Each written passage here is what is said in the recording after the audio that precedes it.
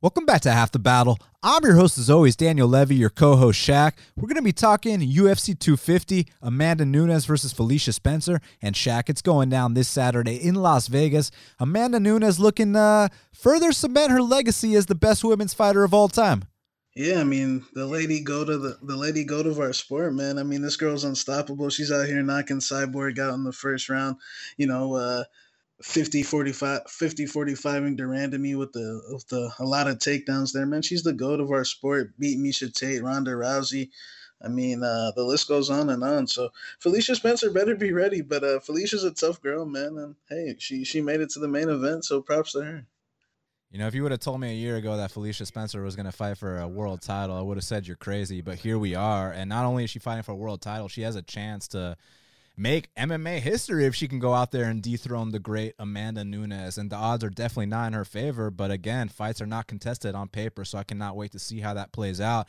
But man, the co-main event and the featured bout. Obviously, we got the return of Cody Garbrandt. He's taking on ATL's own Rafael Assunção. But I think the fight that most people are excited about is the potential title eliminator between Aljamain Sterling and Corey Sandhagen. I have a feeling the winner of that fight is going to face off with Peter Yan or Jose Aldo later this year.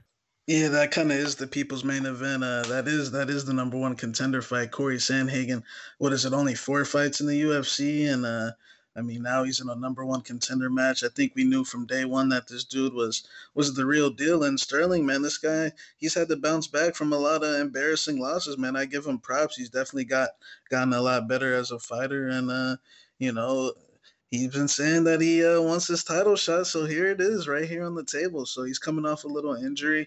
But, man, the way he's been looking lately, beat Stamen, beat Johns, beat Pedro Munoz, and Jimmy Rivera, man. The guy, he's definitely improved, so I'm excited. Yeah, I mean, there's going to be no debate that the winner is going to go out there and get a title shot, so I'm very excited about that. And Shaq, before we get down to business, just got to let them know to go to bestfightpicks.com to get our plays. Last week, coming off a perfect clean sweep, I went 3-0, you went 4-0. And now it's time to repeat history, man. They can use our promo codes 2020 to save 20% off the VIPs. They can use my promo code DAN25 to save 25% off any of my packages. Or they can use the promo code SHAQ50 to save 50% off your plays at bestfightpicks.com. Well, Shaq, let's get right down to business, because first up, in an 150-pound catchweight bout, we got the return of Evan Dunham. He's 18-8. And Herbert the Blaze Burns is 10-2. Currently, they got Herbert Burns minus 225. The comeback on Evan Dunham is plus 185. And Shaq, I was kind of surprised to see that Evan Dunham's actually making his return, because when he retired, I actually went back and read his interview about what he said back in 2018. And he said, my body let me know, based off my last couple results, that I'm doing the right thing stepping away. I'm doing what's best for me, and I have zero intentions on returning. Well, fast forward to 2020, and sounds like he's coming back for more, man. And it's interesting because, I know the fans remember the classic wars Evan Dunham gave us, the TJ Grant fight, the Rafael Dos Anjos fight, even most recently the Beneil Dariush fight. How can you not love Evan Dunham? Such a true warrior. The thing is, man, he retired for a reason, and obviously, we're going to talk about how he doesn't take the best body shot, wasn't taking the best chin shots either, but now dropping an additional 5 pounds, I'm curious to see how he responds to what Herbert Burns is going to dish out, because this kid Herbert, look, obviously we all know he's Gilbert's brother, and, Gilbert just came off that domination, that destruction of Tyron Woodley, but if you never told me that this was Gilbert Durinho's brother, you never told me he was Brazilian, and I just watched him fight, I think this guy's like a D1 wrestler, man, because you see the entries this kid has. His wrestling is serious. Then you take it a step further, look at the jiu-jitsu. I mean, he's been a black belt over 10 years, and now he's adding some serious power to his striking arsenal. As you saw, he went out there and knocked out the former M1 champion, Nate Landwehr. So I think Herbert Burns has a lot of potential. He's been coming a long way. He's been developing, and he's been fighting the right guys to get to this point. I mean, on the regional scene, finished Luis Gomez in the first round. I mean, that's a guy that has a win over Sodiq Yusuff. Obviously went on Contender Series, got that first round sub, and most recently finished Nate Landwehr in the first round. So I think Herbert Burns is riding high off momentum. And, you know, a couple years back, if they would have ran it, I would have went with Evan Dunham. But at this stage of their career, I think that Herbert Burns has caught up to where he can go out there and beat a serious vet like Evan Dunham. And what I like about Burns, obviously I mentioned the entries and, you know, his submission ability, but how about the stand-up, man? He comes out there with his hands high, looks to fire to the body. He's punching with both hands now, as Coach Edmond would say. You know, I like what I see from Herbert Burns. I think he's got a lot of potential, and I think Saturday night he's going to finish Evan Dunham, Shaq. Yeah, man, I think you pretty much hit it. Evan Dunham, he retired. Look at that Beneil Dariush fight. You know, in that first round, he took a lot of damage, and then he was able to regroup and win the next 2 rounds on the scorecards on 2 cards. And man, he's always been a guy that, in his prime, he was durable, he was tough, but when the durability goes away, when he's getting folded up to body shots by OAM after the Dariush fight, and then Trinaldo, right after that, man.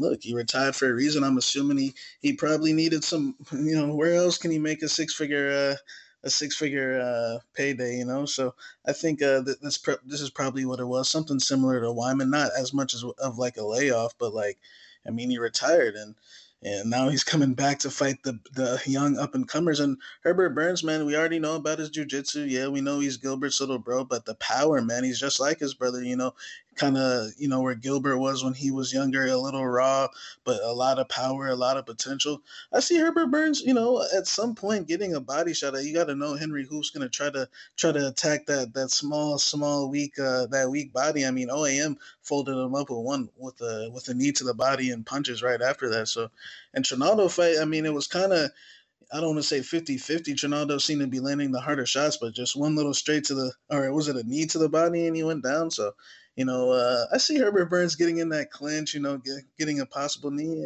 and knocking Evan Dunham out. So, yeah. One thing I want to say about the Trinaldo fight is the reason it went into the second round is actually Dunham was kind of running away from Trinaldo the entire time, which I don't blame him.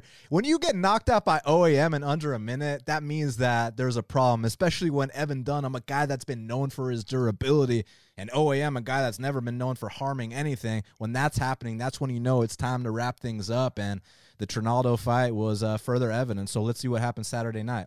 Now, next up in the 205-pound division, we got a matchup between Alonzo Menifield, he's 9-0, and Devin Clark is 11-4. Currently, they got Alonzo Menifield minus 220. The comeback on Devin Clark is plus 180. Well, Shaq, I watched Alonzo Menifield's entire career from when he was 0-0 to now as a 9-0 pro, and I gotta say, man, there's a lot of myths surrounding this guy Alonzo Menifield.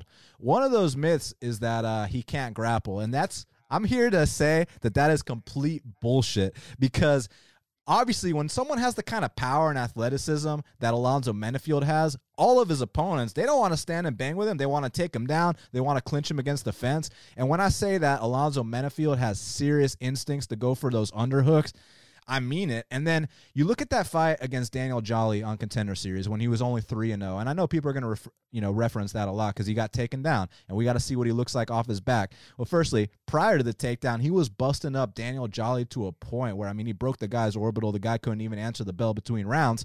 But when he got taken down, now, he didn't get back up, so this is one thing we got to mention, but on the flip side, he didn't get his guard passed. He wasn't panicking or anything like that. He was just relaxing, until the ref came in, let them back up, and then he got back to work. And so after that fight, Dana didn't sign him off the bat because you got to remember, he was only 3-0. And it's funny because, last week, people were talking all this shit about Jamal Hill, and they were referencing fights from back when he was 3-0, when he went 5 rounds with Daquan Towns, and he fought some jobber that took his back and all these things. Like, when these guys are have less than 5 fights or less than 10 fights, they're gonna make these huge leaps every single time we see him. So Dana said, hey, I like this kid Menifield, but go back to the regional scene, get a little more experience, and we'll bring you back. And that's exactly what he did. And when I tell you that he worked on all areas of his game, he goes to the regional scene, and now he's out there winning fights by submission, Shaq. He's out there winning fights by ground and pound. So he's really been exploring all areas of the game. And The guy is such a physical presence. Kind of reminds me of like an American Ngannou a little bit for 205 pounds. But look, this is the biggest step up in his career. And the thing with Devin Clark is he's very athletic. He's definitely got a lot of tools. He's physical. It's just the mentality is where I kind of have the issue with Devin Clark. He doesn't, respond well to adversity at all. I mean, any stand-up exchange that happens, even against Daquan Townsend, he was running away for his life. But if he can come out here and, hump Alonzo's leg for 2 of the 3 rounds, then yeah, he has a path to victory. But I just don't see how he overcomes some of these shots, man. And not to mention, it's not going to be such a simple task to take down Alonzo because, like those underhooks I was referring to, his instinct for the underhooks is second to none. So, look, I think it's going to be a first-round knockout for Alonzo Menifield. Oddsmakers actually open him minus 330 here. All the publics bet on Devin Clark in this spot. And I understand why they want to fade Alonzo Menifield, but I don't think this is the spot. I think Alonzo's going to come out here and knock this guy out, Shaq. Yeah, this is a good test for Menifield, man, because, these 2 fights he's been kind of fighting Craig's tough, but he's not really known for his striking, and Moreira, who's a complete can. So I'm glad to see this fight. Clark, he's been in there with some decent guys like Ratchik, and he just fought Alonzo's teammate Ryan Spann. So Coach Safe's already got the game plan for this guy. Yeah, man, Menifield, all I've seen is just vicious power. He plants his feet. He's very plotty, but the dude swings haymakers, man. And we've seen what's happened with Devin Clark. He gets real spastic in there. He starts turning his back. He ends up in these chokes all the time. I know you remember that one from the Blachowicz fight, and even the Ratchik fight. When you think about it, he dropped Ratchik, but then he goes out unconscious to a spinning back fist. Look, Ratchik is a big dude, but so is Menifield. Yeah, I think Menifield at some point will knock him out. I just don't think that he's probably faced a guy with, somewhat equal size and power into him. But Clark I don't see why he would he hasn't shown me anything. Like you said, the Daquan Townsend fight, he's still in there running away and getting squeamish when he gets close, man. It's just it's the same thing. Look, he's a powerful guy. I just don't. I think Menifield, I think Safe and them will close the distance and touch this guy's chin. Ryan kind of walked him down, backed him up the entire time, and then eventually hurt him with a big left hook, and he started to look for his way out. So I see the same thing happening as well. Now, next up in the flyweight division, we got a matchup between Jussier Formiga. He's 23-7, and Alex Perez is 23-5. Currently, they got Alex Perez minus 130. The comeback on Jussier Formiga is plus 110. Well, Shaq, oddsmakers initially opened this minus 130 Formiga, plus 110 Perez, but now the line's completely flipped. Alex Perez is the favorite. Which way you going for this one? Yeah, man, this is an interesting fight because, Jussier Formiga's always been number 1, number 2 in the world, beating Davison, God of War, Figueiredo, Sergio Pettis. Resume-wise, man, he blows Alex Perez's resume out the water. It's just, Alex Perez, he's an up-and-comer, very talented. He likes to close off the cage. He hits very hard. He's got very good grappling as well. We haven't really seen his grappling tested against a black belt of this caliber. The thing with Jussier Formiga, man, is just is his head still in it? The Joseph Benavidez fight, they both got knocked out by Benavidez. And, then he followed that up in the Moreno fight. And, Moreno is definitely number 1 contender now. But, man, I just saw a lack of spirit, man. He's kind of showing signs of the old Brazilian, and he's necessarily not known for his knockout power, which I feel is more of a threat to Alex Perez. He's a little bit chinny, but now he's fighting a grappler. I haven't seen Perez's jiu-jitsu tested on this level, but I think Perez is more hungry. I think he's more aggressive. I think he moves forward. He's been running through these Espinosas and these De La Rosas. I guess he's getting another shot at the top 5. This is the big deal in the flyweight division. If he can get this win, man, that'll be a huge win for him. I think he's super talented, man. I think he's gonna walk Formiga down and be the bully here, man. I know he's got to stuff that takedown, but I think this is a good matchup. I don't think he's gotta have to worry about getting knocked out in this fight. Formiga, I just see a lack of spirit. So I'm gonna go with Perez by decision.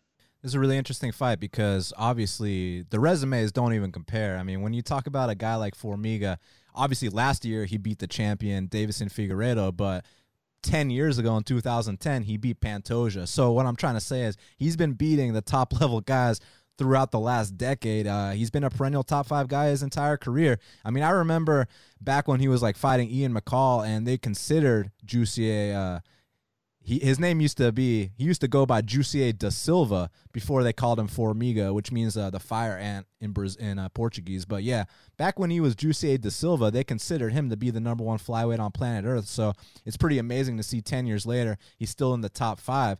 But now, for him being a top 5 gatekeeper, certain guys are going to pass that test. And I got to say, going back and watching that Brandon Moreno fight, dude, Brandon Moreno looked fucking amazing. Like, I'm not going to be surprised if Brandon Moreno challenges for a UFC title within a year. Like, I was like, holy shit. Like, I didn't remember how damn good he looked. But yeah, that was super impressive. As far as Perez, he's definitely a physical guy. He's an experienced guy. He's paid his dues. It's just the level of competition. I mean, he's handled them all accordingly, but, like, let's be realistic about it. Carl's John de Thomas, Eric Shelton, Mark De La Rosa. The best guy on the list is Jordan Espinoza. So all guys with losing records. I mean, unless you want to say Jose Shorty Torres, who's no longer with the company. He was super hyped up at the time. But it's like, this is a different level of competition. And the last time he stepped up, you remember what happened. Now, as far as this matchup is concerned, because it's a different stylistic fight, I'm just curious to see what happens if he takes Formiga down. Is he going to just kind of lay in his guard and kind of stall him out a little bit, which I think would be the right thing to do? Or is he going to kind of take risks, which will open up, the possibility of Formiga sweeping him or taking his back along the way? And also, I think Formiga's stand-up is a little underrated too, because even though he's very low volume, the dude's got some good counters, from back in his Nova União game. He's got that ATT calf kick game, and he's able to slow his opponent's output down as well. So I'm actually kind of leaning with the odds makers that they slightly edged Formiga in this one. I'm slightly edging him as well. It's not going to surprise me to see the young gun come out here and beat him, but I kind of think Formiga is the more skilled guy, so I'm going to roll with him here. Now, next up in the middleweight division, we got a matchup between Charles Byrd, he's 10-6, and Maki Coconut Bombs Pitolo is 12-5. Currently, they got Charles Byrd -170. The comeback on Maki Pitolo is +150. Shaq, it's interesting because Maki Pitolo's undefeated at 185 pounds. But at 170, he's taken some of the worst losses we've ever seen. Like, when you talk about devastating losses, you look at all of Maki Pitolo's KO losses. But at 185, he's done his thing. With Charles Byrd, he's the captain at Fortis MMA, but, he's kind of getting up there in age. I know he doesn't like I know he probably wouldn't like to hear this, but he's kind of old, man. He turns 37 later this year. He's listed at 5'10". Between you and me, he's 5'8". I mean, look, Charles Byrd's the more skilled guy, but the thing is, you think the Hawaiian warrior can come out here and knock him out anyways? Yeah, this is a tough fight to call because Maki Pitolo pulled one of the more bigger stunts of 2019 in that fight against Callan Potter. I mean, that was ugly, but like you said, it seems like he's better at 185s than he is at 170. Charles Byrd, like you said, he's on the tail end of his career. I haven't been impressed with Byrd. I haven't been impressed with either guy, man. I think Bird's the better athlete, stronger, powerful. But Maki Pitolo might be better in the late rounds if this gets stretched out. Byrd, we saw in that Stewart fight, man, he kind of blew himself out and then, went down viciously to an elbow. And then Maki Pitolo, we saw him swarm that guy on Contender Series, Justin Sumter. He's got a couple other good wins on the local scene too, but we've also seen him pull massive stunts like that Cassius Clay fight on the local scene in which he got knocked out unconscious. Then the Callan Potter fight, but man, maybe he's a weight cutting victim, man. It's a tough fight. From a betting perspective, this is a straight pass fight for me, man. It's either dog or pass. No way in hell I'm laying -175 on Charles Byrd at his age. And he's just very basic in his skill set too, man. It took him 2 times to get that contract on the Contender Series as well. He's just an average. He's a guy that you could be seeing fight. Both of these guys are guys that you could be seeing fighting on the local scene, man. But I'll go with Charles Byrd, man. I think he'll probably edge out a decision. But man, I'm not confident in that at all. Yeah, look, I kind of feel the same way just in terms of I would not put my money behind a minus 170 on Charles Byrd. I'll tell you that right now. And Maki Bitolo, I like the idea of, getting plus 150 against Byrd. It's just when you go and you watch the tape on Bitolo, it's like, oh my God, Maki, he's definitely a Hawaiian warrior. He's kill or be killed. I love his fighting style as a fan. I just can't trust him with my money. But who knows? Maybe he comes out here and keeps his undefeated, record at 185 pounds. Because at 170, man, holy shit. That Callan Potter fight was extremely alarming. But again, 15 pounds of, water in your body and brain makes a world of difference. So I'm still leaning Charles Byrd because I think he's the far more, skilled fighter. I think he comes from a better camp. But nothing would surprise me in this one, Shaq. Now, next up in the featherweight division, we got a matchup between Cody Stamann. He's 18-2. And Brian Kelleher is 21-10. Currently, they got Cody Stamann minus 260. The comeback on Brian Kelleher is plus 220.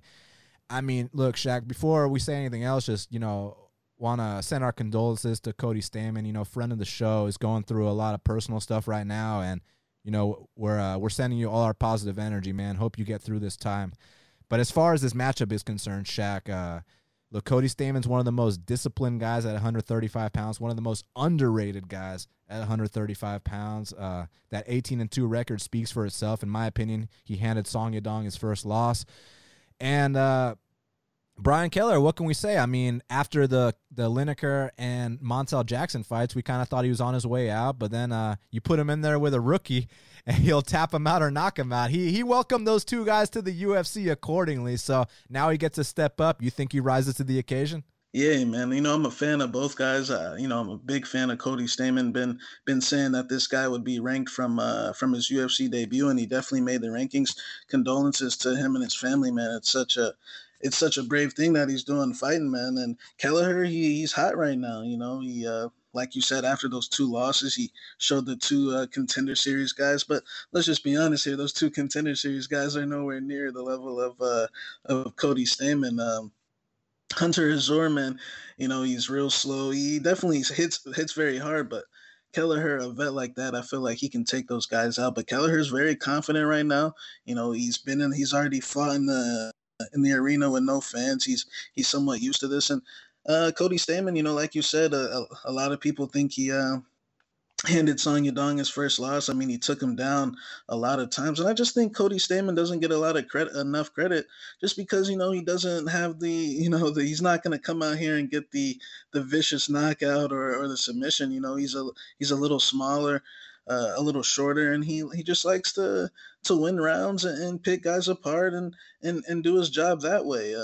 I think he's only got like 5 or 6 knockouts, but this guy does his job, man. He's fundamentally sound. His blast doubles are really good, man. He can turn the corner. His angle, I mean, he took Song Yadong down at least 5 times from what I remember.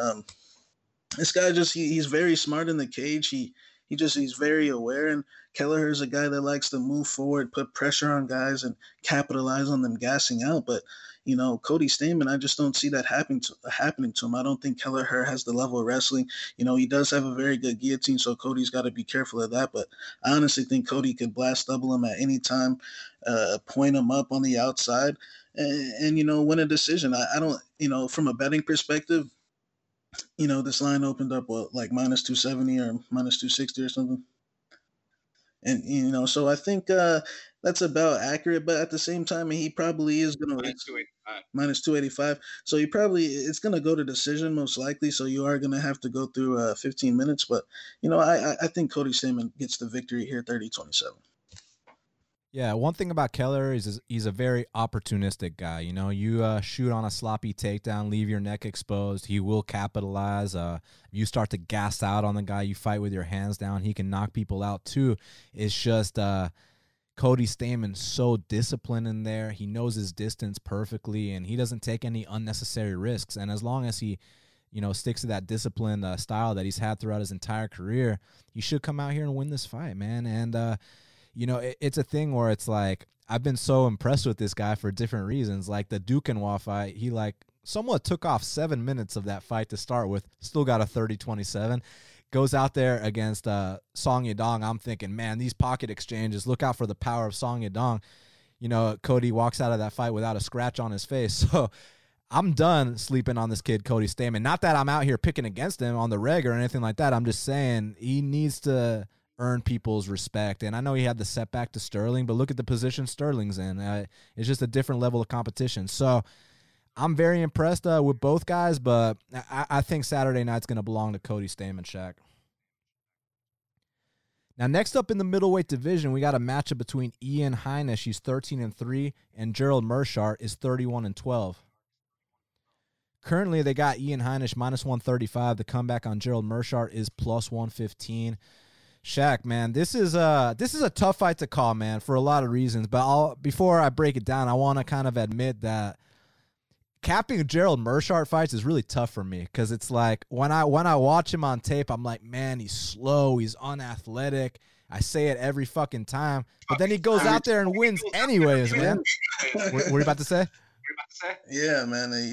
I always pick his fights wrong, except like Hermanson and stuff. But like, other than that, man, I can't pick his fights for shit. Yeah, no, exactly, man. And like, it's one of those things where it's like, okay, so I start the tape on Heinisch, and I'm like, oh shit, we might have overrated Heinisch from the jump, right? Like, yeah, you know, I bet on Omari his last fight, man. I said, Heinisch was a fraud the entire time, you know. You know, it's funny because we actually bet on Heinisch to beat Antonio Carlos Jr. at plus 175 odds, and he came through there. But man, these are different matchups, and this is interesting because Gerald Meerschaert's one of those vets that you start making sloppy mistakes on a guy like that, he can snatch up the neck. He can knock guys out with body kicks, hurt Deron Winn with punches. And obviously, he's a jiu-jitsu black belt. You just kind of lacks in the athleticism department, but he makes up for it with his, you know, his veteran savvy. And, you know, his technique is pretty damn good, too. It's just the athleticism and the speed, you know. But the thing with Heinisch is he's not the most polished guy, but he kind of wills himself to these wins. The things I like about him is, you know, on the feet, it's not the prettiest thing, but, you know, he has a lot of feints. He's got good cardio for the most part. I know he gassed out really bad against Brunson. I think that might have been an adrenaline dump. You know, the first 10 seconds, you hit the guy with a high kick. You think the fight's about to be over, and then you got to grapple for the next 10 minutes. I feel like that might have gassed him out. The reason I say that his cardio is good is because in the Carlos Jr. and the Cesar Ferreira fight, even the Omari fights, he was turning up in that third round. So it was really only the Brunson fight where he gassed bad. And with Meerschaert, man, it's just hard to get a read on him, man. So since I kind of feel like this is a 50-50 fight, I'm going to lean towards Meerschaert because the dog odds are on him, but I could realistically see it going either way, Shaq. Yeah, it's a close fight. I think, you know, Ian Heinisch, at this point, we know that he wasn't really top 15. He had a couple good wins over two solid Brazilian Jiu-Jitsu black belts, but when he got in there with Brunson and Omari Akhmedov, man, they taught him a lesson for sure. I think Heinisch is tough. Like you said, he wills himself. That's his best attribute. His best attribute is an intangible that, you know, will only be there on certain nights. You know, skill-wise, I think his stand-up is average. He's got good footwork, better footwork than Meerschaert for sure. But boxing wise, I actually think Meerschaert actually beat Eric Anders. I thought that decision should have went to him. I think he's got underrated boxing as well. Like you said, he's finished people with body kicks, and I think if he gets a submission, he'll have the most submissions in middleweight history, if I'm not mistaken. So Meerschaert's very well rounded. Heinisch, you know, probably is the guy that's so willing to get a little bit more dirty, you know, maybe shoot a few more takedowns to try to steal on points. He is a grimy guy. I like, at least the one thing I'll say about Ian, I like how he didn't quit against Omari in that third round, because the first two rounds, man, he got straight up grown man by a Russian, and he didn't quit, man. A lot of dudes would have just folded it in and just accepted it. So I will give him props. So I'm actually going to take Ian Heinisch to edge out a close decision, but man, this guy's not as good as we all thought before. So from a betting perspective, you know, laying slight chalk on him, I think is a little sketchy, just because Meerschaert's got a history of sneaking up on guys. But I'll take Ian Heinisch by split decision. Now, next up in the featherweight division, we got a matchup between Chase Hooper, he's 9-0, and Alex Bruce Leroy Caceres is 15-12. Currently, they got Chase Hooper minus 185. The comeback on Alex Caceres is plus 160. Now, firstly, Shaq, odds makers actually opened this a pick 'em with a slight lean on Caceres. So Vegas isn't sold on Chase Hooper, and I mean, neither am I, but at the same time, we do know what the UFC is trying to do here, and we also know the fact that Bruce Leroy has been tapped out more than once, Shaq. And when I say I'm not sold on Chase Hooper, let me explain what I mean, because I actually think his jiu-jitsu is very, very slick. And I even called you after he beat Luis Gomez on the regional scene. I was like, dude, you have to see what the fuck this kid just did to Luis Gomez. I mean, the sweep, the dexterity of his legs on the mat. And then when he gets on top of you, fights seem to be over shortly after. It's just the one time he went the distance, and it was with another 500 fighter, just like Bruce Leroy. It was a draw. Now, granted, he was 18 years old at the time, and these young kids are going to be making big improvements every single time, but his striking defense is very, very suspect. I mean, do you think Bruce Leroy can capitalize on that over a 3-round duration? Because, I mean, we're talking about a guy that went 5 with Yair in altitude, but this is a different matchup. Yeah, this is a tough one, man, because I'm not sold on Chase Hooper either, except his jiu-jitsu and his top game. You know, his jiu-jitsu and his top game, and like you said, Bruce Leroy has been submitted several times. But man, on the feet, it could possibly be a mismatch if they get stood up. If they stand on the feet for like any significant amount of time, like a minute tops, like Chase Hooper's probably getting dropped. I mean, let's just be honest here. Alex Caceres, he's still got that left hand. He can still grind out these wins against Ocho Peterson and Martin Bravo. He's very experienced. You remember when he went to split with Wang Guan? I don't know what happened to Wang Guan, by the way, man. That guy disappeared. But he's very experienced, like you said. My boy Wang Guan's royalty down there. He don't need this shit. But he's definitely way more experienced. And Hooper's fight with Tamor, I mean, Tamor is like bottom dweller. I consider Caceres, like mid-pack, like, just fun fighter. Man, betting perspective is dog or pass for me. I could see Chase Hooper getting knocked out stiff if they stay in the middle for like a minute, 2 minutes tops. But at the same time, if he gets on top of Alex Caceres, he's probably going to get the submission. The kid's got a legitimate ground game. I just don't know how necessarily he's going to get it, man. Tamor is like a complete idiot. Tamor is like, man, that guy's something else. Did he get cut? Yeah, it probably did. But like, I'll pick Hooper, but from a betting perspective, Caceres or pass for me. Yeah, I mean, when you look at the guys that have submitted Caceres, I mean, there's no shame in losing to Kron Gracie, serious black belt, and even like Uriah Faber back in the day. I guess maybe the Jason Knight one, even though he was riding high off momentum back then, that's back when, people were thinking this guy was going to be a contender right before he fought Lamas. So it's a tough one. I really don't like the striking defense of Chase Hooper, and I will be looking to fade him soon. I'm just not convinced this is the spot. So I will say that it might be sketchy, but somewhere along the way, he's probably going to find this submission. So I'm going to go with Chase Hooper here via submission. Now, next up in the bantamweight division, we got a matchup between Sean O'Malley, he's 11-0, and the former WEC champion, Eddie Wineland, is 24-13.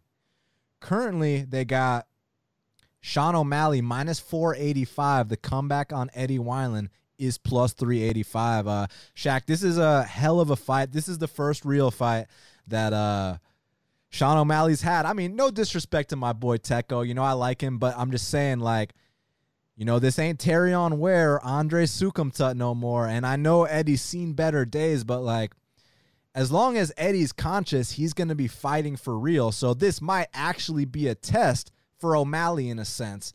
Like I'm saying, there's a knockout threat here. You know what I mean? Like if if O'Malley doesn't show up, if O'Malley hasn't been training, he could get knocked out in this fight. Eddie Wineland does hit hard, and he's been proven for many, many years. But that being said, there's some stylistic advantages for O'Malley here. And I'm not even talking about the youth, the age gap, the height, all that stuff. I'm talking about the sole fact that Eddie Wineland fights with his hands down and his chin up. And you do that against a guy like O'Malley, who prides himself on his counters and on his accuracy, his speed. Just seems like a bad idea to me. You know, I recall back in the day when I cashed that plus 750 on Johnny Eduardo to beat Eddie Wineland, and the reason I bet him was just because it's like a Nova União striker versus a guy that keeps his hands down and his chin up. Now, while Sean O'Malley doesn't have that Nova União style, he's got more of that new school, you know, kind of took a lot of influence from Conor McGregor, loves those pull counters, loves throwing that straight left. I just feel like somewhere along the way, Sean O'Malley's going to knock him out, and I think probably in the first round, Shaq. Yeah, Eddie Wineland, I know he ain't scared of O'Malley. I know he's going to go in there and fight him like a man. It's just, can he take that damage anymore? Look at his fights with Perez, Turbo Perez, his nose is getting bloodied up. He can't take that damage. Even the Popov fight, man, his ribs were clenching up a couple times. He wobbled a couple times in that fight as well. He was able to get the vicious knockout, but Eddie's been on the decline for a while. But we love him, man. He brings, he's gonna fight you. You know what I'm saying? And O'Malley, man, this kid's one of the most creative strikers in the UFC. Like you said, those counters, that pull game, man. That guy, those slipping rips. I know you remember what he did at the Contender Series show. I mean, Dana White said that he had the entire arena on fire. I mean, he said the ground was like shaking and shit when he was doing that. Like people were going crazy when he did that. So, I think O'Malley's actually the real deal, man. I think like more people want to fade him and, think he's not all that, but I think his striking skills are super legit. And, he's training at the lab with guys like Casey Kinney and Bautista. Like the dude trains every day, man. What's the other guy's name? Kyler Phillips. Like he's got good guys around him. He's got a good coach. And I think he's going to knock out Eddie Wineland in the first round, man. I think it's going to get vicious, too. His performance against Tecco, that was kind of flawless. I mean, Tecco, I know Tecco's not known for his chin, but I mean, he couldn't even go. I mean, that was like, he didn't even get touched. So, I think O'Malley's the real deal, and I think he'll knock out Eddie. Now, next up in the welterweight division, we got a matchup between Neil Magny, he's 22-7, and Anthony Rocco Martin is 17-5. Currently, they got Neil Magny minus 135. The comeback on Anthony Rocco Martin is plus 115. Well, Shaq, I got to ask you something straight up because, look, we know Anthony Rocco Martin's been making improvements. Now, is Neil Magny back, or did Li Jingliang pull one of the biggest stunts that we've seen in recent memory, only landing 16 strikes in the 15 minutes he had with Neil Magny that night? Yeah, man, I think we're gonna find out this weekend, man. I just know that I've been super high on Rocco for a while, man. His fight with Ramazan Ameev was very impressive. He did that down there in Moscow. This guy, he's well rounded, man. He's kind of reminding me of like I don't want to say a poor man's version, but like kind of like Qatar, he's sticking to the boxing. He likes to swing that right hand. And, he's a black belt in jiu-jitsu. He didn't get submitted by Damian Maia. And, Magny, yeah, he looked good against Li Jingliang, but man, Li Jingliang was tired after the first tie-up, man. I don't know what was going on. Then he started shooting takedowns. Rocco Martin won't be shooting any takedowns. Neil Magny's got a good work rate. He's, efficient. He's known for hustling. He works hard, but skill-wise, man, I don't think he really got tested in that fight. And I hate to take away, I'm not saying take away, but, discredit that win he just got. But Li Jingliang, I think we all just jumped the gun because he beat Elizeu Zaleski dos Santos in China, knocked him out, finished him. I guess a little bit of recency bias there. And Magny, had been out for a while and was coming off the USADA thing. But, man, I think this fight's completely different. I think Rocco's streaking. Rocco's actually training down here with Douglas and Diego and Jucao and Sun Sao, who's on the card, man. So I know he's been looking really good, getting that top-notch training. I think, stylistically, he can actually execute the calf kick game. Look at all his fights. He, calf kicked Jake Matthews. He calf kicked Sergio Moraes. He ended up finishing Ryan LaFleur with a high kick. But let's see, Ramazan Ameev. I mean, he was three calf kicks and Ameev's leg was completely shot, man. So, I think Rocco Martin has the skills to come out here and get this win. I actually think that he's a more talented fighter than Magny, a more skilled fighter than Magny all around. The where Magny can possibly win the fight is just by hustle, by tying him up, always throwing jabs, always moving. That's what Magny's good at. I just think that at some point, if he does that, Rocco Martin will either clip him with a vicious right hand or kick his calves to a point where he doesn't want to come in. So I'm actually going to take Rocco Martin for the upset here. I think he's going to crack the top 15 after this fight. And Neil Magny, a very tough guy. Like I said, good work rate. He's a good hustler, but I just think that Rocco Martin is very, very underrated, man. I think that this guy can fight with some of the guys in the top 15, like, Vicente and Nico, or, Randy Brown, these guys that are up there. So, I'm going to go with Rocco Martin for the win. What's interesting about that Li Jingliang fight is that Li Jingliang really burnt me against Jake Matthews. And it was one of those things where it was like, oh, maybe it was an off night, this or that. But the reality is when Li Jingliang's not fighting in China, it ain't the same. Maybe it's the flight or who knows. But bottom line is that performance he had against Magny, again, not to take anything away from Magny, but it was just like there was zero resistance whatsoever.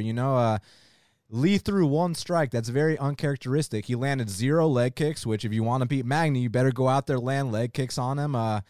Lee did 0 of that, and then he gassed out after 2 minutes. So, yeah, if you gas out in 2 minutes against a guy that trains in Colorado, in the Rocky Mountains, in that elevation, obviously you're going to get picked apart for 3 straight rounds, and that's what happened. Never betting Li Jingliang out of China again. I'll just tell you that right now. But back to this matchup. Anthony Rocco Martin's come a long way since he moved up to 170 pounds. It's funny, Shaq, because back when he was at 55, you know what we used to say about him? We used to say, man, this guy's a world champion for 1 round, and then he gasses out. So it's like we had a really positive thing to say about him. We said he's got all the skill in the world for that 1 round, but he can't maintain it. But since he moved up to 170, I mean, he can knock guys out in the 3rd round. He can win decisions against Russians in Russia. He can submit black belts like he did to Jake Matthews. I mean, dude, Rocco Martin's been putting it together. I guess, the somewhat area concern would be if he gets out-volumed here. The thing is, he has the tools to beat Neil Magny, the calf kicks. I know that's something that we've repeated many times, but it can't be overstated. That's historically been one of Magny's biggest weaknesses. How do you chop down a 6'3" tree? You start down low. I mean, Lorenz Larkin showed the blueprint. Rafael Dos Anjos, I mean, I know it says an arm triangle, but he dropped him with a calf kick. And then Santiago Ponzinibbio, I mean, absolutely brutalized him. Li Jingliang didn't land a single kick. I think Anthony Rocco Martin is going to land at least 3 calf kicks in the first 30 seconds. If he does what he's supposed to do. And then from there, if he can get Neil Magny to back off a little bit, get it into one of those slow, methodical fights, start popping the jab, then keep mixing in that low kick. And when it comes time for Neil to shoot, I love Rocco Martin's submission attempts to sweeps. Like he can go for a guillotine, but he won't necessarily commit all the way. He can use it to sweep to get on top. The Kimura sweep, one of his go-tos. And his performance against Ameev, I think, is very underrated, man. I mean, Ameev's a guy that you and I have had an immense amount of respect for a long time. I mean, you remember the wars the guy had in Russia. You remember him making his UFC debut at 205 pounds, right, man? It was at 205 against Alvey, wasn't it? Well, Alvey missed weight. Hey, so it's officially a light heavyweight bout. But look, I mean, the weight doesn't matter. I'm just saying, Ramazan Ameev is a serious badass, even though not too many people know who he is. So that win, like, I hold that in high regard, and the jury's still out on Magny, in my opinion, because that last fight didn't really tell me much, and this is the fight that's going to tell me a lot. And I'm going to go with Anthony Rocco Martin here for the upset. He's got to chop the tree. He's got to not get behind on points, and I think if he does what he's supposed to do, he's going to come out here and win. Now this one, here we go, man. Next up in the bantamweight division, we got a matchup between Aljamain, the Funkmaster Sterling. He's 18-3, and Corey Sandhagen is 12-1. Currently, they got Aljamain Sterling -110, and Corey Sandhagen is -110. So this is really interesting, man, because Aljamain Sterling, this guy, man, I know we've been harsh on him in the past. I know our old school fans remember when we cashed that plus 350 on Brian Caraway against him. But the thing about Aljamain Sterling is he's leveled up in a way where I truly respect this guy so much, because it's like, from what we thought of him before, like, we used to call him the fraud master, and, we like to be funny and stuff, but like, there's no fraud master anymore. Like, this guy is one fight away from a title shot. He's really, really, truly paid his dues, and I got so much respect for that. But with Corey Sandhagen, ever since we saw his UFC debut, I was like, man, this guy might be future title challenger, future champ. At first I was like, well, it's Austin Arnett. Let's relax a little bit. But then you saw the championship heart against Yuri Alcantara, and then the subsequent performances. So both these guys have been very impressive. So what I want to know, Shaq, is who's going to get the title shot versus the winner of Peter Yan and Jose Aldo? Man, this is a great fight, number one contender match. A lot's on the line. Man, Aljamain's improved a lot. A very, very strong grappler. His last two wins have been very impressive over Jimmy and Pedro Munoz. He just pretty much picked those guys apart at distance and landed them more volume strikes. Frustrated Jimmy Rivera to the point where he was spitting out his mouthpiece. And, let's not forget what he did to Cody Stamann and Brett John's fight, man. Brett didn't look so good that night. You know what I'm saying? Man, his last four, man, have been very impressive, been brutal, man. He's actually been out there hurting guys. And then you got Corey Sandhagen, who from day one, we just saw the talent, the striking talent and the feints and the footwork that this guy had. And we were like, man, this guy, he might be the real deal. I mean, he beat John Lineker in his third UFC fight. You know what I'm saying? Like, John Lineker's a guy that beat John Dodson, who beat Chito Vera, who beat who else is Lineker beat? What happened when Robbie Font fought Lineker in his third UFC fight? You know what I'm saying? Like, Rob Font, Kelleher. I mean, that's a legit win for your third. And then the follow-up, you go out there and pretty much wipe out Rafael Assunção by decision. You win some scrambles against him.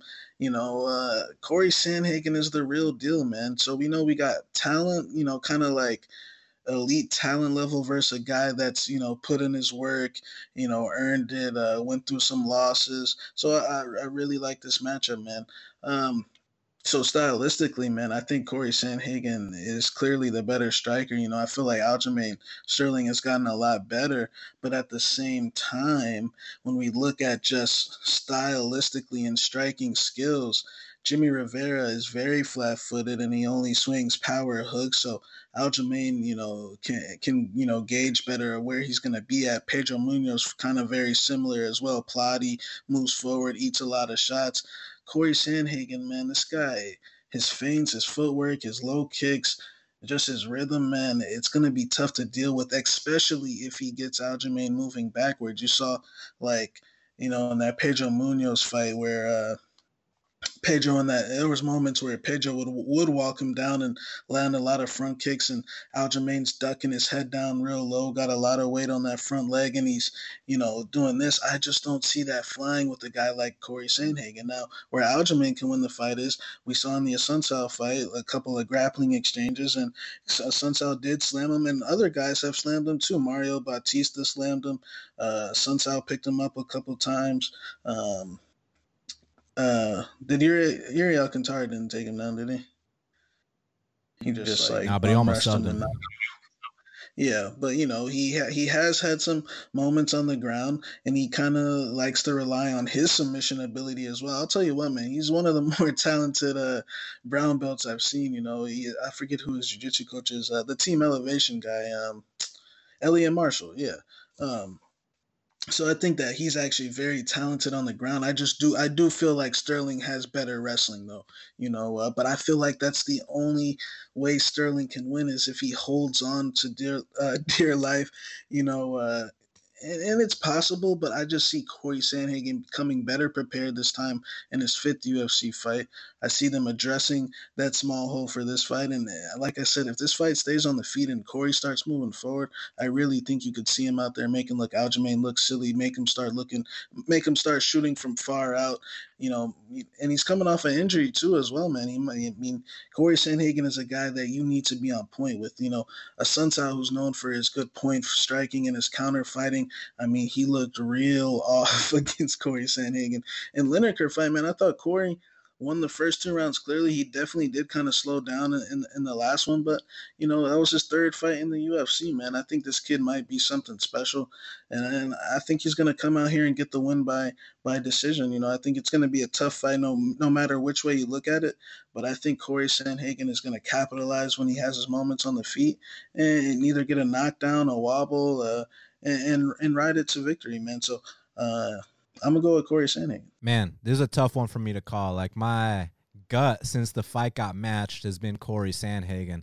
But when you go back and you watch both of their careers, I've just been so impressed with the improvements that Aljamain Sterling has made. And the fact that he's truly paid his dues, like I already said, man. I mean, he's taken his setbacks. He's gotten embarrassed, come back, clawed his way to this number one contender fight. So that has to count for something, because Sandhagen, he's truly as talented as we say, and I think even if he loses this fight, he's gonna challenge for a title one day. There is a chance it's first L time, and that he might have to, pay his dues just like Aljamain has. The thing is, when you want to create a fighter, if you're going on the video game, you want to create a fighter that can beat a guy like Aljamain Sterling. What you want to do is, obviously, Aljamain beats a lot of these guys. He's very funky on the mat. We'll get to the grappling in a sec, but he uses his length really, really well. Well, one thing you'd want to do is you want to create a fighter that's longer and taller than a guy like Aljamain Sterling, because all these guys he's been beating, they're all 5'6" wrestlers, that like to throw hands. I mean, Pedro Munoz, he's a black belt, but, 5'6" guys that like to brawl. Corey Sandhagen's a 5'11" bantamweight, firstly. Now, I know Aljo's got 1 inch of reach, but guys, Corey's the longer man here. So you do that with the length, but then it's like, well, you saw Aljo's last fight against Pedro Munoz. That output was absolutely insane. So you need someone that can match the output. Well, how about the guy that you and I have been calling the volume king every single time he fights? That's the guy that can match the output. So the last part is the grappling, and this is where it might get tricky, and this is where we might be wrong, because it's like, yeah, I know Sandhagen only has 27% takedown defense and this and that, but he gets back up every single time. So his get-ups are very creative, and so are his scrambles, and sometimes he kind of relies on his ability to scramble and his funkiness and stuff like that. And it works against a lot of opponents. That's the only thing I'm curious about, if it's going to work here. Like, for example, like, even if they're not on the mat, even if they're clinched up against the fence and Aljo's kind of got his back, with the body lock, is Corey going to be able to easily escape that? Or is it going to be, prolonged periods where he's pinned up against the fence? Like that, those are the spots that I'd be most worried about if I was to put money on Corey Sandhagen here. The thing is, aside from that, I see Corey having a lot of success in terms of landing a lot of body shots, which we saw Pedro Munoz start to do. He had that very stabbing front kick, even mixed in a couple hooks, and then you saw Aljo start to slow down a bit. The thing is, Pedro, we love him, tough as nails, great guy, great fighter, but we've kind of criticized his striking defense a bit at times. He's very, very hittable. So even though he was hurting Aljo was still able to land big combinations on him. I'm not entirely convinced he's able to do that here. So, man, I think it's a 50-50 fight. I think you got to take dog money on either side, but I'm going to go with my gut and lean with Corey Sandhagen here to get it done. Co-main event of the evening, also in the bantamweight division. We got the former champion, Cody Garbrandt, or as we like to say in Brazil, Shaq, Cody Garbrandt. He's 11-3, and Rafael Assunção is 27-7. Currently, they got Cody Garbrandt minus 140. The comeback on Rafael Assunção is plus 120. Shaq, you trying to lay down chalk on No Chin here? I mean, you think this is a good matchup for him to get back on track? Yeah, No Chin, man. I'm glad to see him back. I heard he switched teams. I heard he's with Mark Henry and them now. We'll see if that changes things, man. Assunção is one of the greatest bantamweights of all time, the hometown guy. But, man, it's an interesting fight because both, you could, from that countdown show, man, you could tell both guys are desperate, man. I know Cody Garbrandt is coming off. He hasn't won a fight since what, UFC 207, since Ronda Rousey was last competed. Then the, Let's just put it this way. then the Ronda Rousey has competed more recently than the last time Cody Garbrandt won a fight. And then we follow up with the whole TJ thing where he put out the video, and man, I kind of feel like Cody Garbrandt's a case of when he became champ, man. It just went, he went off the deep end, man. he completely he beat Dominic Cruz at how old? Like what, 25-6? Like fucking, you know what I'm saying? And things just went chaotic from there, man. The TJ for the second one was like, like I was like, bro, what are you doing? And then then you follow up with the Pedro fight, and it's like it got even worse, man. I guess switching camps is somewhat a step in the right direction. Maybe Mark Henry can deal with him. Assunção, but under the radar, Assunção, I don't want to say is in a similar spot, but I know in the back of his mind, man, he's got to be questioning, like, man, can I still keep up with these young guys? Because I know Corey Sandhagen is possibly a number one contender, but sometimes when you're 30, what is he, 37, and has had a long career, and that loss, man, he kind of got out. He just got outskilled in a way that he's never been outskilled. Followed up by the Marlon Moraes fight, in which he got finished. So, man, I kind of feel like deep down there, both these guys are down in the dumps a little bit. Stylistically, Cody Garbrandt, just his last three fights, like that. I just don't even know what to say, man. It's like. Dude, like I think he's got faster hands than Assunção, and when he was himself, but like that guy's gone, man. I think the damage is probably more than likely already done. It's just that Assunção, all this whole crap about him not having punching power, and or it doesn't knock anyone out. That's kind of ludicrous, man. I asked my boy Rob Font about Assunção's about his power. Ask Marlon Moraes, from the first fight, man. He got wobbled in that first fight. What about Pedro Munoz, man? Assunção can hit. He likes to counter. He likes to sit back, and he's known for winning a lot of decisions, man. But he can win a decision. Cody's not very competent, or at least hasn't shown any competence that he think in a late round situation. Man, I'm gonna take Assunção here. I don't know if there's any, from a betting perspective, if there's any more. I don't want to say value because it is dog money, but at the same time, his age does worry me. The fact that he likes to sit back, as where Munoz and those guys kind of jumped on him right away and, made Cody think crazy right off the bat. I think Munoz came out there and like jumped for a leg lock on him, and the TJ fights, went the way they did. But I'm going to go with the Assunção by decision, man. I think Cody Garbrandt's completely just unless Mark Henry really did something here in this time away from Alpha Male. But man, I just don't see what he's shown in the last couple of years to lead me to believe that he's gonna change. I heard he's got growing a beard. I heard he's trying to protect that chin of his. I heard he's trying to get a little extra padding. So we'll see what happens. But I'm gonna go with the Assunção for the win.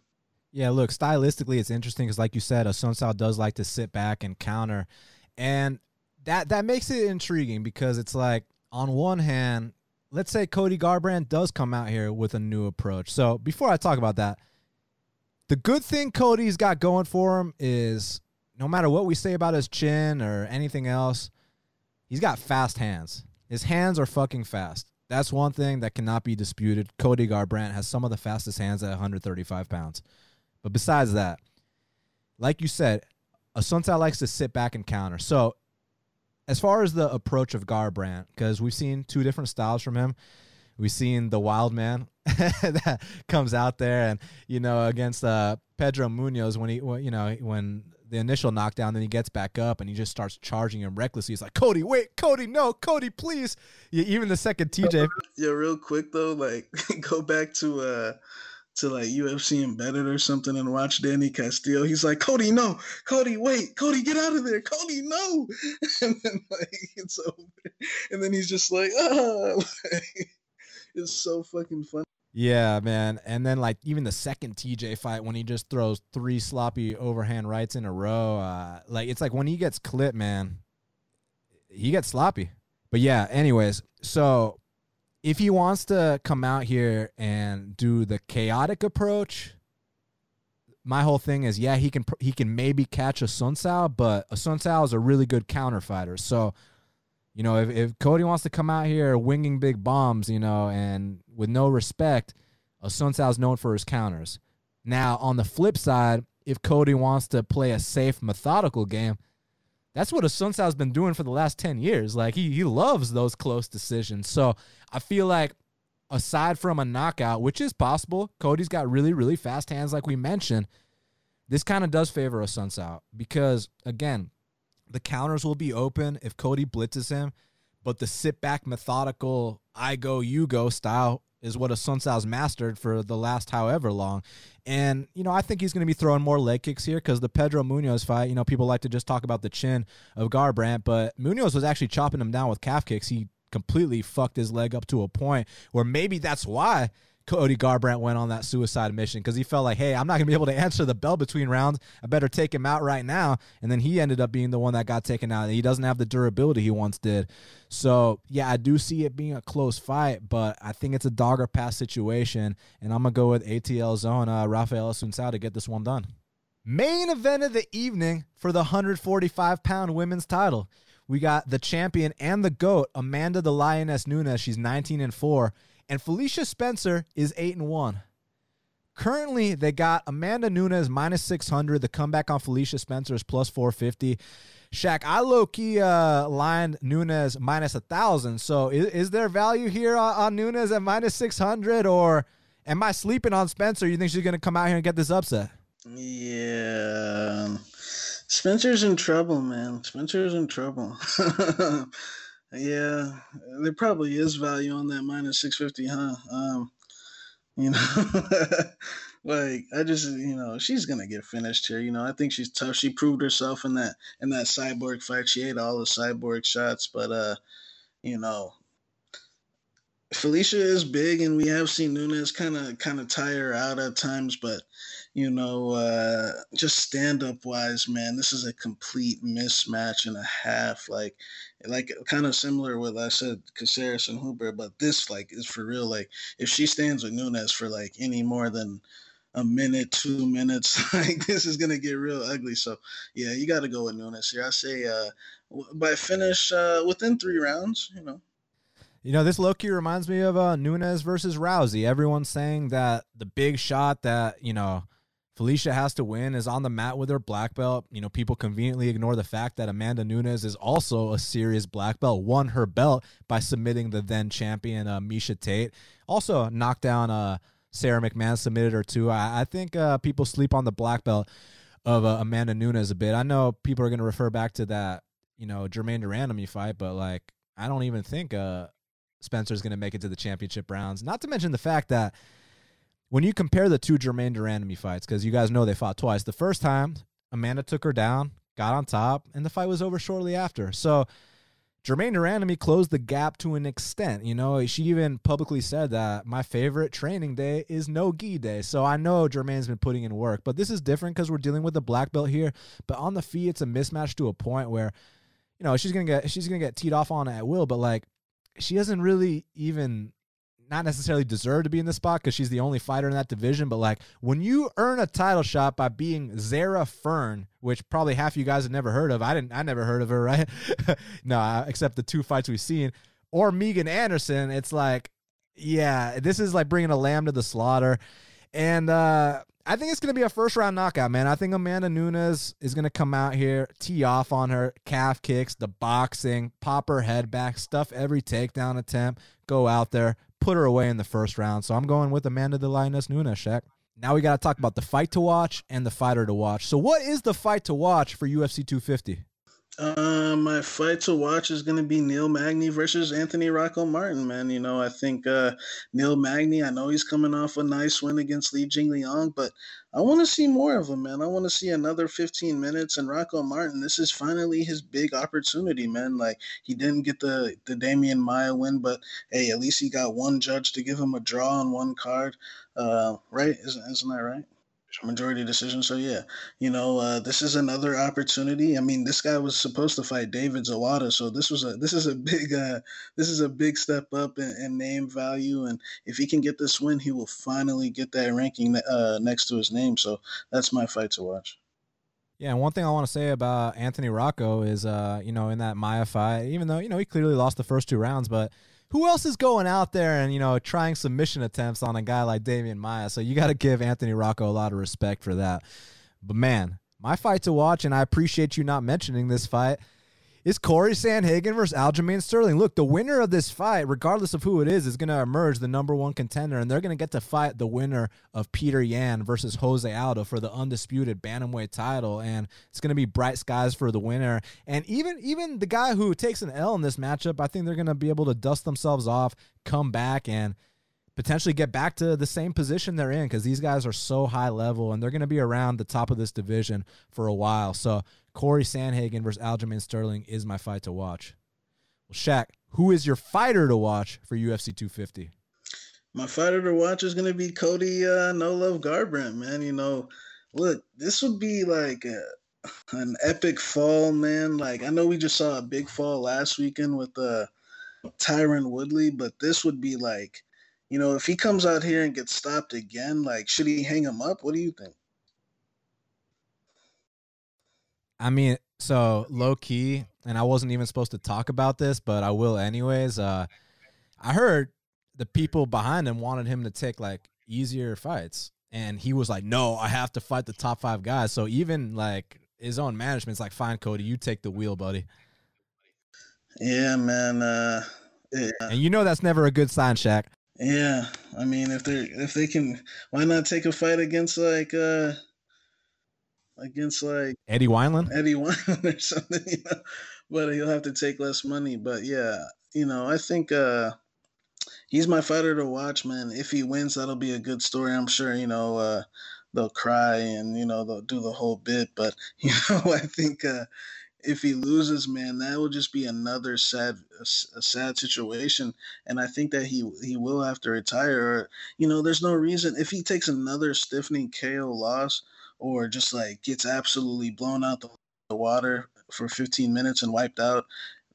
Dana White would have to have a serious talk with him. So, I wish him the best of luck. If he gets to win, that'll be good for him. But if he loses, they need to start talking retirement. And for me, my fighter to watch is Sugar Sean O'Malley. Look, I know he's a 5-1 favorite, but a lot of people have been discrediting this guy, saying, don't like how he's talking, even though he said he wants steps up in competition so he can work his way to a title, which, like, do you want him to say he wants shittier competition? Like, the guy, he's very, very exciting. I like his striking style. I like his mindset, and I'm very curious to see how he performs. Because, look, even though he's a 5-1 favorite, you remember when Cody Garbrandt was a 5-1 favorite against Henry Briones and he stunk up the whole place, and I bet on him inside the distance, and that's his one UFC win he didn't finish. So, like, just because he's a big favorite doesn't mean he's going to come out here and show out. But when you do show out in a spot like this, pay-per-view opener, all eyes on you, I feel like this is going to elevate him to that next level. So Sean O'Malley is my fighter to watch, Shaq. Well, Shaq, it's going down this Saturday in Vegas, UFC 250. They can get our plays at bestfightpicks.com. Use the promo code Shaq50 for 50% off Shaq's bets.